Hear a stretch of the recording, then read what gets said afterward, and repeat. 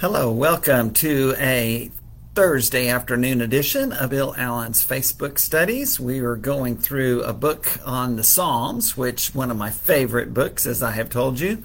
This book is written, the Psalms, one of my favorite Bible books. This book on the Psalms is a daily devotional book written by Timothy Keller and his wife Kathy. And so we've been going through that. I've been reading that each day through the year so far. I'm pretty well caught up, and same with My Utmost for His Highest, which is the one that we're doing on Tuesdays by Oswald Chambers. And today we're going to be looking at the topic of an undivided heart, which is a line from Psalm 86. Nice to see my dear friends Cindy and Eric here along with us, and I'm sure that there will be others that are watching either live or recorded as my cousin Gail stops in and says hello, love you and Keith, glad to have you. Today's psalm is Psalm 86. And it is one of those lines that surprises you. You know, we think, well, the problem with the Old Testament is that there's just nothing about the heart. There's just nothing about love, all of those things. And the truth is, that's not true. The truth is, there's a lot about that. In fact, when Jesus quotes the two great commandments, love God and love your neighbor as yourself, he's quoting from the law. He's quoting from the Old Testament law. And we also find many passages that talk about following God wholeheartedly, including Psalm 119, which the whole psalm, it's the longest chapter in the Bible, as I've said. And as I've also said, the theme is the Word of God. And I think that's not by accident. I think that's a significant thing to consider. But one of the verses in Psalm 119, David says, hey, Lord, you hear me because I seek you wholeheartedly and seek to do your will wholeheartedly. And of course, in the New Testament, we read much about doing that as well. And the psalmist in Psalm 86, who it appears, according to the title, is King David also. And in that psalm, there is the line that says, hey, I'm seeking to follow God wholeheartedly, and I'm crying out to you. Like many of the psalms, and we've seen that firsthand, the psalmist in Psalm 86, likely David again, is going through a real rough patch and crying out to God for deliverance. But in the midst of that, there's kind of a beginning and an ending, but in the middle of that, it's where he acknowledges that he's seeking God wholeheartedly with an undivided heart. That is exactly what he says. But let's get there first, shall we? Starting in verse 1 of Psalm 86. Hear me, Lord, and answer me, for I am poor and needy. Guard my life, for I am faithful to you. You are my God. Save your servant who trusts in you. You are my God. Have mercy on me, Lord, for I call to you all day long. Bring joy to your servant, Lord, for I put my trust in you. You, Lord, are forgiving and good, abounding in love to all who call to you. Hear my prayer, Lord. Listen to my cry for mercy. When I am in distress, I call to you, because you answer me. Over and over and over and over again, kind of repetitious, but David is crying out to God for help. He is in trouble, and there were many times when David was in trouble and was going through difficulties, and King Saul and his own son Absalom and others would try to attack him and kill him and take his life. But David cried out to the Lord, and the Lord was there to hear and to deliver. And that's certainly what this psalm is about as well. His enemies are surrounding him and attacking him, as this psalm will later acknowledge. And the King David, calls God Lord, which also is related to that idea of sovereignty. David is reminding himself that even though he is the king of Israel, God is the King of Kings. And I think when we consider our most difficult times, we realize that it may be that what we need to remember is exactly who the King really is, who God is. I love the Twyla Paris song. It's an older song, God is in Control. And that is, boy, what a great song that is for this day and time when things seem to be so crazy. And they're only going to get worse over the next months as we lead into this political campaign that gets really hot as the year progresses, and especially after 2024 begins. And then, of course, all of the things going on next year and all of the things that are going on even without politics. There are lots of difficulties, lots of issues, lots of concerns. And so we understand, and we seek God's truth and God's love and God's sovereign power to be at work in our lives. David says, "Bring joy to your servant, Lord, for I put my trust in you." And that's exactly what he mentions in the next section, calling it an undivided heart. We put our trust in the Lord with an undivided heart. Psalm 86, starting in verse 8 now. "Among the gods there is none like you, Lord. No deeds can compare with yours. All the nations you have made will come and worship before you, Lord. They will bring glory to your name. For you are great and do marvelous deeds. You alone are God.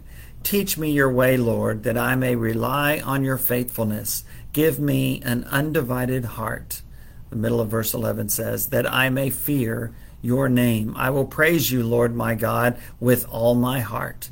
I will glorify your name forever, for great is your love toward me. You have delivered me from the depths, from the realm of the dead." David asks for an undivided heart in verse 11 and acknowledges and promises God, "I will praise you," verse 12, "Lord my God, with all my heart." And we realize that sometimes our hearts get divided. Jesus says you can't serve two masters. You can't serve two lords. There's only going to be one sovereign in your heart. And Jesus says, basically, I won't share it with anybody or anything. And sometimes we are insincere in our hearts. We don't really have that full motive of wholehearted devotion to God. Sometimes we're just not fully committed with our heart, an irresolute heart, as the Kellers call it. Sometimes we can have a willful resentment even of the authority of God. We remember Paul's words in Romans 7 where he says, "The things I want to do, I don't do. The things I don't want to do, those are the very things I find myself doing." And at the end of Romans 7, he says, "What a wretched man I am. Who shall deliver me from this body of death?" And then he answers his own question and says, "Thanks be to God through Jesus Christ our Lord." And that leads into the great Romans 8, starting in verse 1. "There is therefore now no condemnation for those who are in Christ Jesus." But those who are in Christ Jesus are called to do the same thing that David said he did and that he prayed for, and that is follow him with an undivided heart. I love how this psalm goes in verses 11 and 12, because in verse 11, it's like he's praying to God to give him an undivided heart. And then in verse 12, he says, "I do that. I'm going to do that. Teach me your way, Lord, that I may rely on your faithfulness. Give me an undivided heart, that I may fear your name. I will praise you, Lord my God, with all my heart. I will glorify your name forever."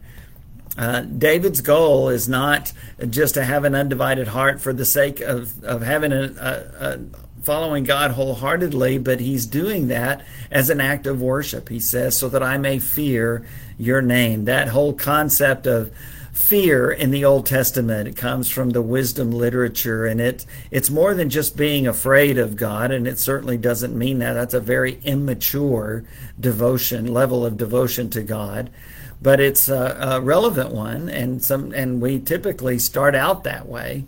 But what it's talking about, fearing God, is following God wholeheartedly, as we've been saying, with an undivided heart.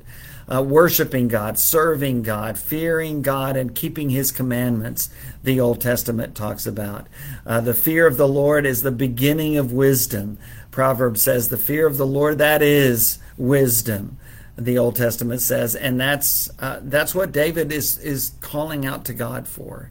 With an undivided heart, following you wholeheartedly, I will serve you, Lord, with every part of my being.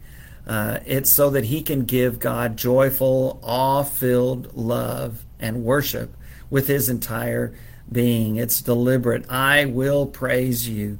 David says, I give myself to you. And Paul felt the same way, even though he realized that he fell, and no one fell deeper than King David and the Apostle Paul. I mean, Paul calls himself the worst of sinners for all he did to destroy the church, and yet he was forgiven, and he followed Jesus with an undivided heart. King David the same.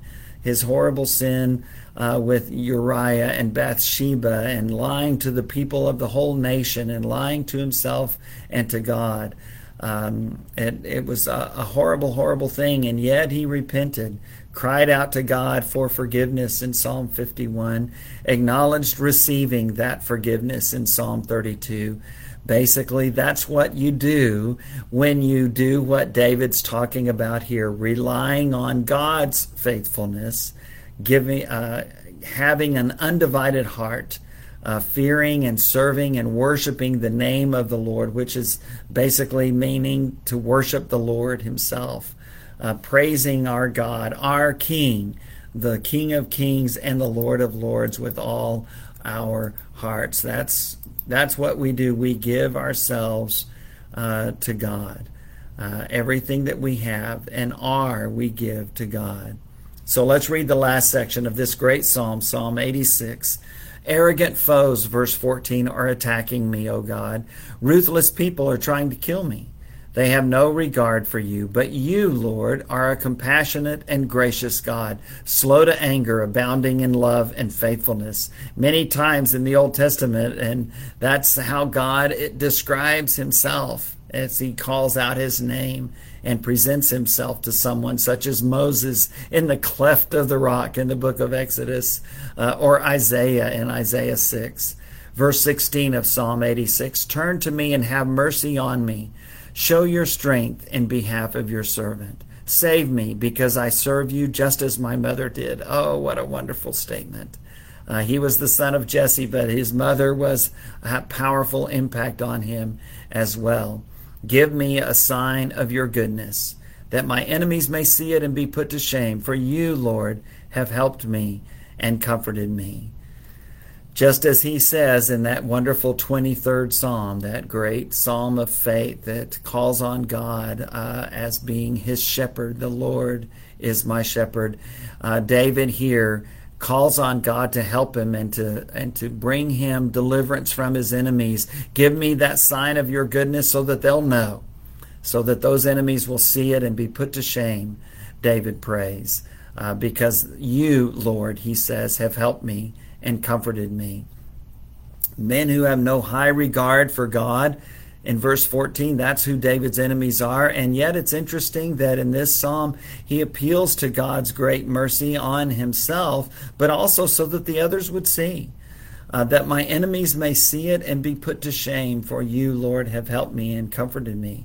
It seems that David is concerned for those who are his enemies, who are attacking him, which would be true if it were King Saul, which would be true if it were his son, Absalom, which would be true no matter who it is. That was David's heart, the man after God's own heart. David is open to God's correction, to God's discipline. We see that throughout his life. He's willing to examine himself, but he also wants to see God deliver him for his own safety, but so that others may be able to turn to God through him. We recognize that when people are our enemies or are being critical of us, it's pretty easy for us to just jump and criticize back or to discount it completely. But David seems to be one who is willing to pause and to pray for his enemies, to pray for his own deliverance, certainly, but not just for himself, but even for those who stand against him. David was one who was willing to hear the word of God from the prophet Nathan and repent. We should be following his example.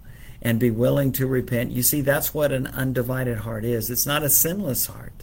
It's not a sinless life that we have when we approach God, but it's a life that seeks to please Him. It's a life that seeks His forgiveness. It's a life that seeks His help. It's a heart that is undivided as we seek to serve Him and to follow Him as our only sovereign, our only King, our only Lord. Because that's what we want to do. And that's what we pray for an undivided heart. That's what we pray for, that God will give us the courage and the strength to serve Him wholeheartedly. I hope that that's what you're trying to do, following God and serving Him with all of your heart. That's what King David tried to do. Obviously, that's what the Apostle Paul tried to do. That's what you and I need to do as well.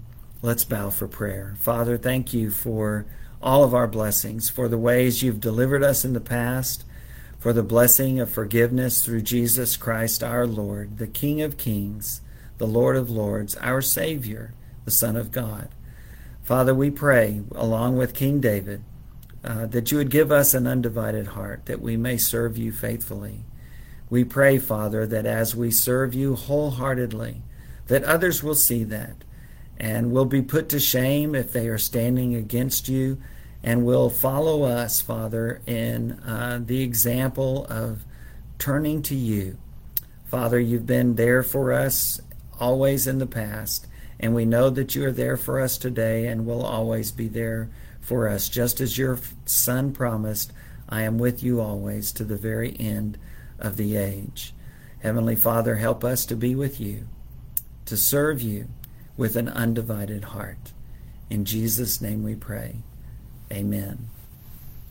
I hope that you have a wonderful weekend. I hope that you can stay out of the heat. And I look forward to seeing you online. I'm starting a new sermon series this Sunday, a joyful life, Joy-Full. Maybe not correct grammatically. Sorry, you English teacher friends.